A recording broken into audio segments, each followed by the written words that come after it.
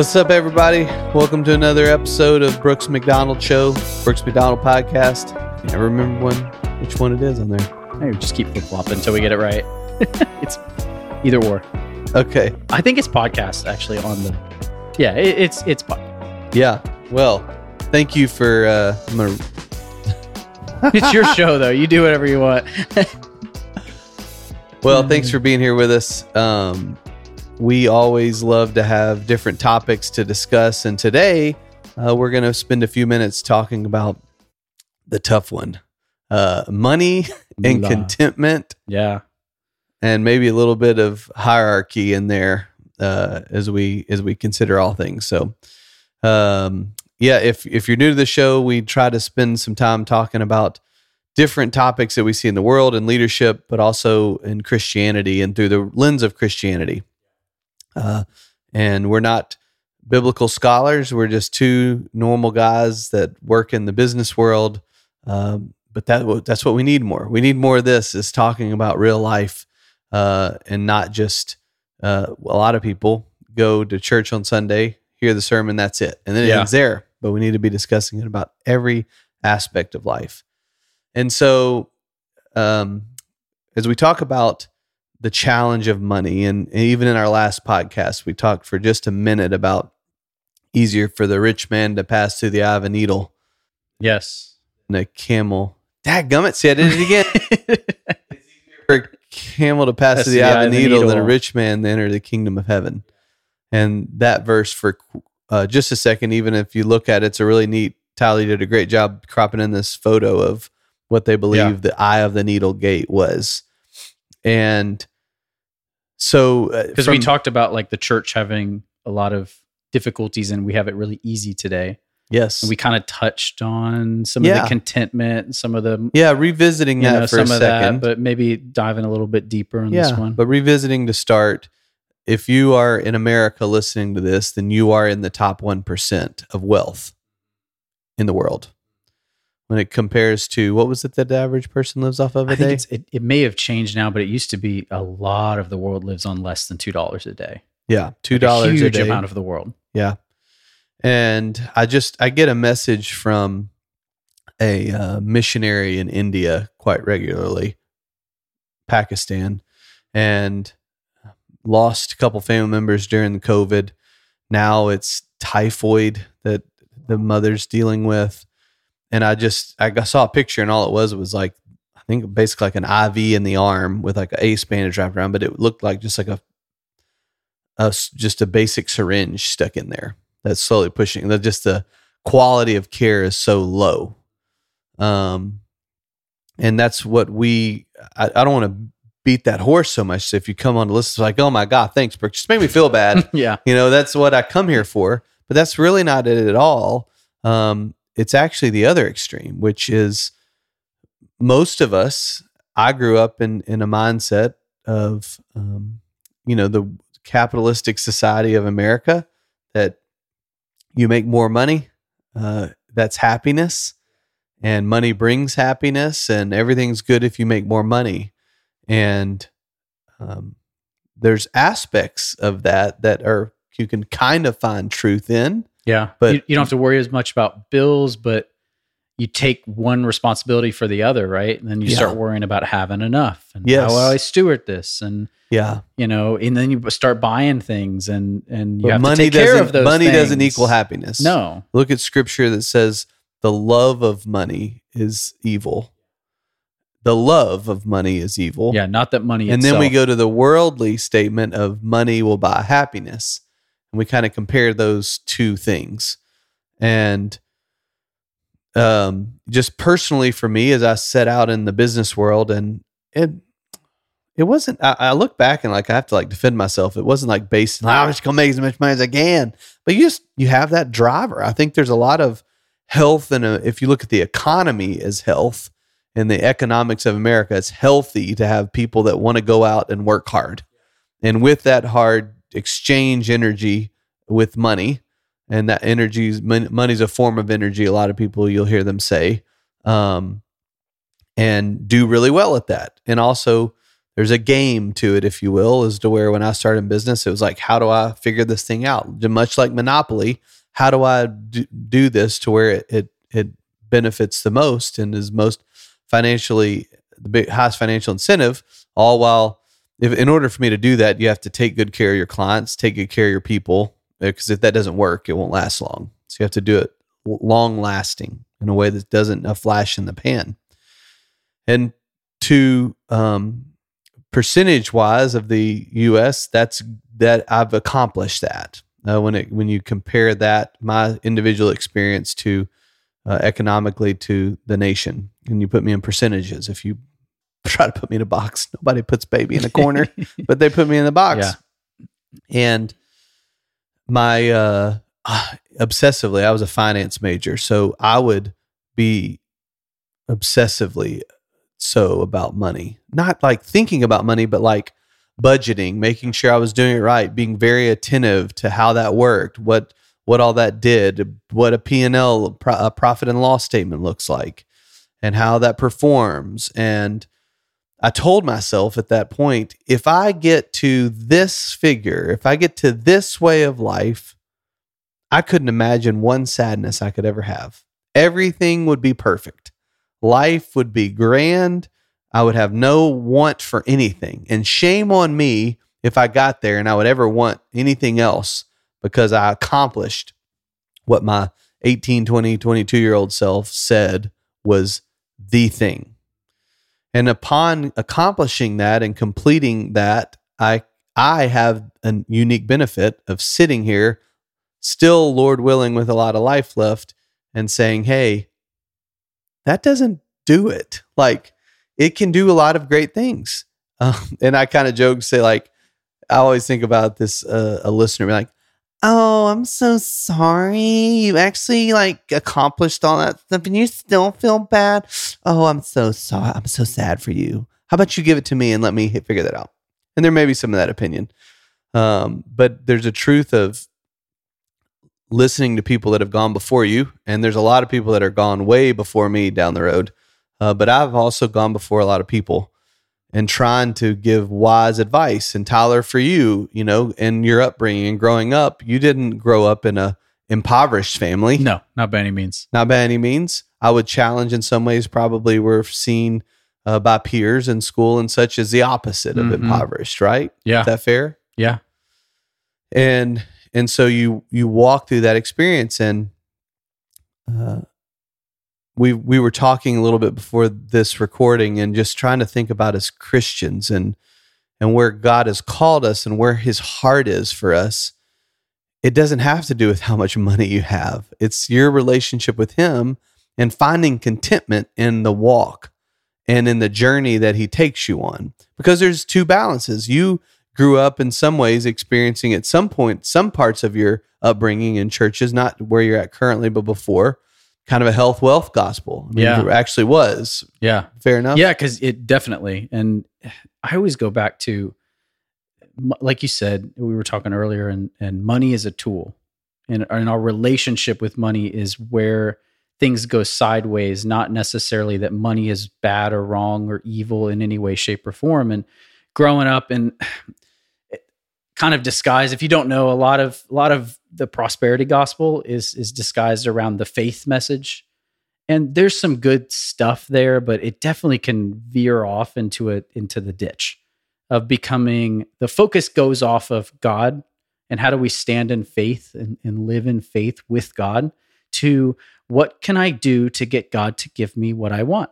Yeah. And it's a sad thing, but you start to twist scriptures and you start to do these things of, I want this and I want that. I need this. I really need a new car. And you stop focusing on trying to pursue a healthy, balanced relationship with God and other people. And you start to focus, your prayer life becomes all about what can I get? Yeah. And what do I perceive that I need, that what I don't need? And I thought about this when you were talking about, somebody coming at you, oh, it must be so hard to have all this money. But if you really turn it around, anybody in this country that, like you said at the beginning, anybody in this country that would say that, you're in the same situation to most of the world looking at you. And can you say that you're fully content and happy with where you're at, or do you want a little bit more? Because that's what I always grew up with. And, we talked about ours, but what's enough? It's just a little bit more. Yeah. That's what's enough. I think of this movie quote, and in this movie relationship, if you think of, I set the stage in the movie Wall Street. Love movies. First Wall Street came out in early 80s, Gordon Gekko. But then this Wall Street 2 comes out where Shia LaBeouf plays is marrying Gordon Gekko's son. He's trying to make it in Wall Street, up and coming. Josh Brolin is this super wealthy billionaire hedge fund manager, and he messed over Shia LaBeouf's company and his godfather. And so he goes back to get him. And so he finds himself in this mansion sitting with Josh Brolin, his character, and talking to him because he's gotten his attention now because he ruffled his feathers enough by messing him up and losing enough money. He's like, you got my attention, congratulations. And Shia LaBeouf asks him, what's your number? Everybody's got a number. There's always a number someone has where you just walk away. What would it be for you? And Josh Brolin turns, and he's got this like red, I think, suede suit on. I remember a leisure jacket, very power suit. Literally, there's a painting of one of the ancient gods, not the god we know, but one god eating his son, like in this power move, all power. And he turns and looks at him with a smirk. He goes, more, always more.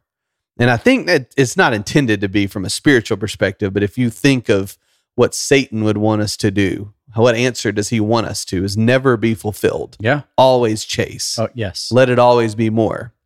Where the gospel says the opposite of always be content.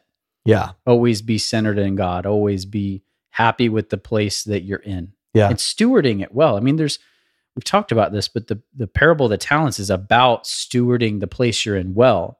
But you also need to be content in the place that you're in and not make the focus the next plateau. Because, I just watched something recently. It was a YouTuber, and he's young. He gained a lot of followers. He gained a lot of money. He's 21. He's going, I have a beautiful fiance. I have more money than I could ever think of know what to do with. I have all this fame. I've gotten everywhere I wanted to go. And I'm sitting by myself weeping because he realized I have put everything into this chase. I got there and it's so empty because it just didn't fulfill him. And he was talking about his personal walk, because it happened to be his fiance girlfriend it was saved, and he was an atheist, and she slowly led him to the Lord. And he's like, that's where I find all my joy. It's not all this other stuff. I've experienced it. It's useless. And you've experienced a lot of it. I've witnessed a lot of it, and I can see where it's very easy as myself, even thinking of what I make now, what I do now. And, I just need a little bit more. I just need a little bit more. When 3 years ago, I would have been like, man, if I was at that place, that's I'd be exactly cruising. Right. Yeah. And that was, and I don't know where my mindset is, because again, you'll never actually get there, but happening to have set a goal and then reach it, it's a scary piece. And it kind of reminds me of what you were just saying about that guy speaking was, when you hit that goal that you had, that's when it's even scarier, that some people never get to realize or keep chasing. Like, I don't believe you, but I wish you would, that once you hit that number, you realize the destination was never it. There was really never a destination, because a financial destination void of the Lord is a bottomless pit. It's infinitely deep. And there's something incredible though when there's a financial gain and it's from God. Yeah. Like, you've seeked out after him, you've submitted in him, you've allowed him to work out the situation in the place. I've been there in the last couple of years and watched him work out things for your financial benefit, but it's from him and you didn't achieve it. It's something that if you've never experienced it, I hope you do. Seek the Lord and find it, because there's such a peace and a wonderful thing in knowing that God got you to that place and it wasn't your setting the goal and you achieved it. Because I think that's where a lot of hollowness comes from, and a lot of more comes from. Again, the goal, those are good things, but knowing that there's a walk and a relationship with God along the way. Well, there's a balance, and Scripture talks about the balance, because you grew up sometimes in the health wealth gospel. I also grew up in somewhere it was like, you don't even talk about wealth. And that's, you can almost interpret it as the preacher speaking that it's evil. wealth itself is evil. But Scripture speaks of that balance, which you hinted on earlier, which is God can do amazing things and give you unbelievable financial blessings. He could put me in a situation millions of times more than what I could have ever imagined. But he's more concerned about your heart and where you're at. And I think as a child, there's another book I was reading, and it's that whole, I think I've hinted it here before, the whole lottery effect is, how detrimental is it if you had your child and all of a sudden you dump $10 million on their shoulders? They weren't prepared. They were never educated. What typically will happen to them? And a lot of times it's nothing good. A blessing too early is a curse. God doesn't want you to be in that situation. And so, but you may get it. You may ask for it and get it. Truly, beyond that, but he's our Father, and he's walking alongside of us, and he doesn't want to see us suffering and be in pain. And so he wants our heart to be ready, not just to make him more money, it is to make him look good. He does want us to make him look good, to be a servant, but not to be in pain ourselves also, yes. And in a suffering manner. And so that's those balance pieces of getting your heart right, getting your focus right, as much for God as for yourself as well, to enjoy life and to enjoy where you're at, to stop and smell the roses, but also so you can be in a place that God will use you for more, to serve him. I'm good enough at myself, like to take care of myself. Like I could twist those words in my head, like, Lord, I need more so I can just serve you more, but give me more. Can I have more though? Can you give me more? And like, there's a heart piece there, but to truly say, God, I'm your servant. I want to be able to help you. Father, I've seen some really weird stuff. I've been put in situations that I've seen money disappear through my hands or the potential of really bad things happening. And maybe because of that wisdom I learned, I'm maybe in a situation where I will do better with money than somebody else to serve you. Because it's about the service. And I like what you said earlier. Money is a tool. It's just bizarre because it is the starting point for any actual tool you touch. A shovel digs a hole. You need to access a pipe underground. At our new house we're building, I had to dig into it, and I found my shovel. I had money that I bought the shovel with. Money is just a liquid form to be able to get you any tool you need. There's always this capitalistic statement of, yeah, but you'll cry less in a Corvette or Ferrari than you will in a Pinto or whatever.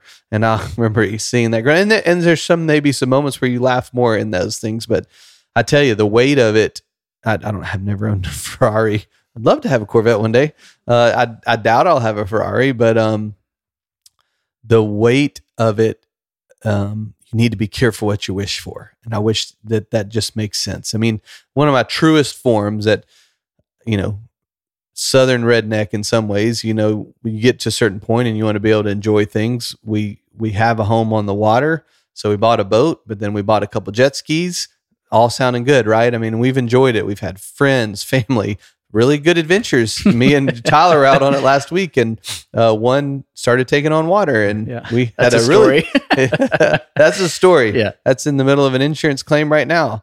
That was bizarre, but if you're not careful, if you're not careful, the weight of for me, now I'm a certain Enneagram type piece, but now I have 3 engines sitting on a brackish saltwater bayou. And now I've got to think about taking care of 3 engines besides my cars. And again, I know you'll say, well, that just must be hard, but I'm trying to give you important lines to think about. Is too much is given, much is expected. When you go buy more stuff, it can eat you alive. That's why you'll a lot of times see people that have been really smart and had wealth, or lineages that have had it that actually did well. They'll have less or live in smaller places because they realize it's not having a whole bunch of stuff that you got to keep up with and maintain, because you feel the weight of it. You worked hard to make that. Then you used your hard-earned money to do that. You want to make sure you keep up with it. It doesn't rust. It doesn't be wasteful. And so you start to experience that side of it, but some people haven't. I remember when I was 16 and I had not experienced any of those things. And it never occurred to me that would be something in my head. I would just think, well, your brain doesn't go there. Your brain doesn't think about oil changes on a marine engine. Or worrying about you sinking in the middle of the bay. Or worrying about you sinking in the middle of the bay. It's always just, everything's perfect then. Yeah. Everything's good. And everything has been really good. But I tell you, the one thing that when we go to contentment and we think about that, I think our daily challenge goes back to that we have health. And the idea that you woke up this morning, if you did, healthy, moderately healthy. You got an ankle that's tweaked. I got acid reflux that I can't seem to kick at times, self-inflicted or not. But we woke up and we're able to get up and walk around. And some people say on the other side of the ground. Just the gift of life. The gift of life. I used to work next to a cancer center, and you walk out of the room or walk out of your office and see that every day. And yeah, it's a nice reminder sometimes that, hey, there's people having a way worse day than me. And even still, I had somebody pose this question to me, and it was pretty challenging because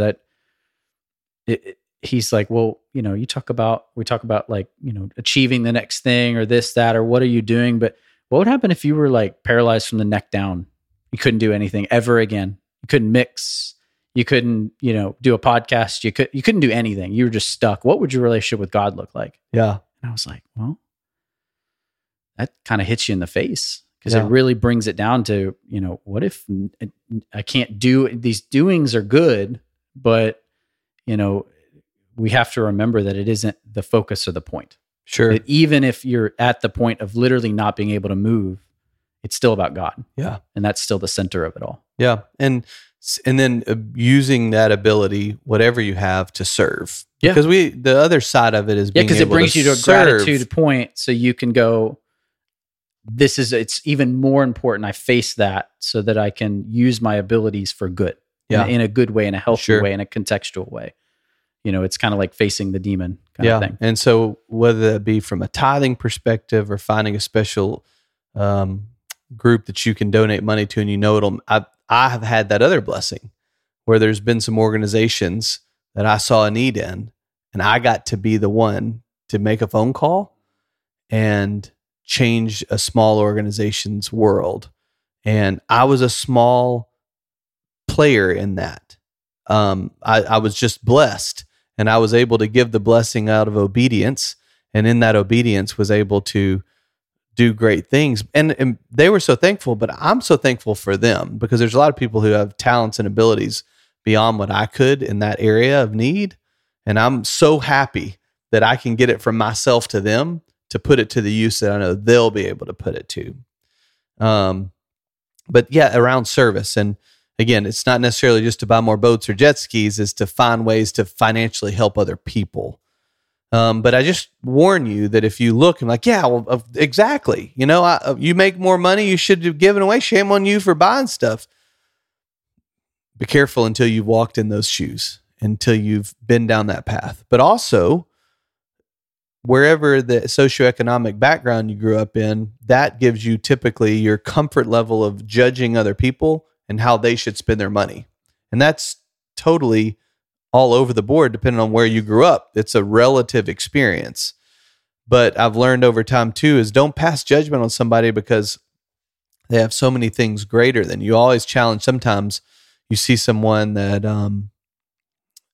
lives in $1 million house or $10 million house, but they have, sometimes $500 million that they were able to do. So what percentage of 500 million is 10 million? That's 2%.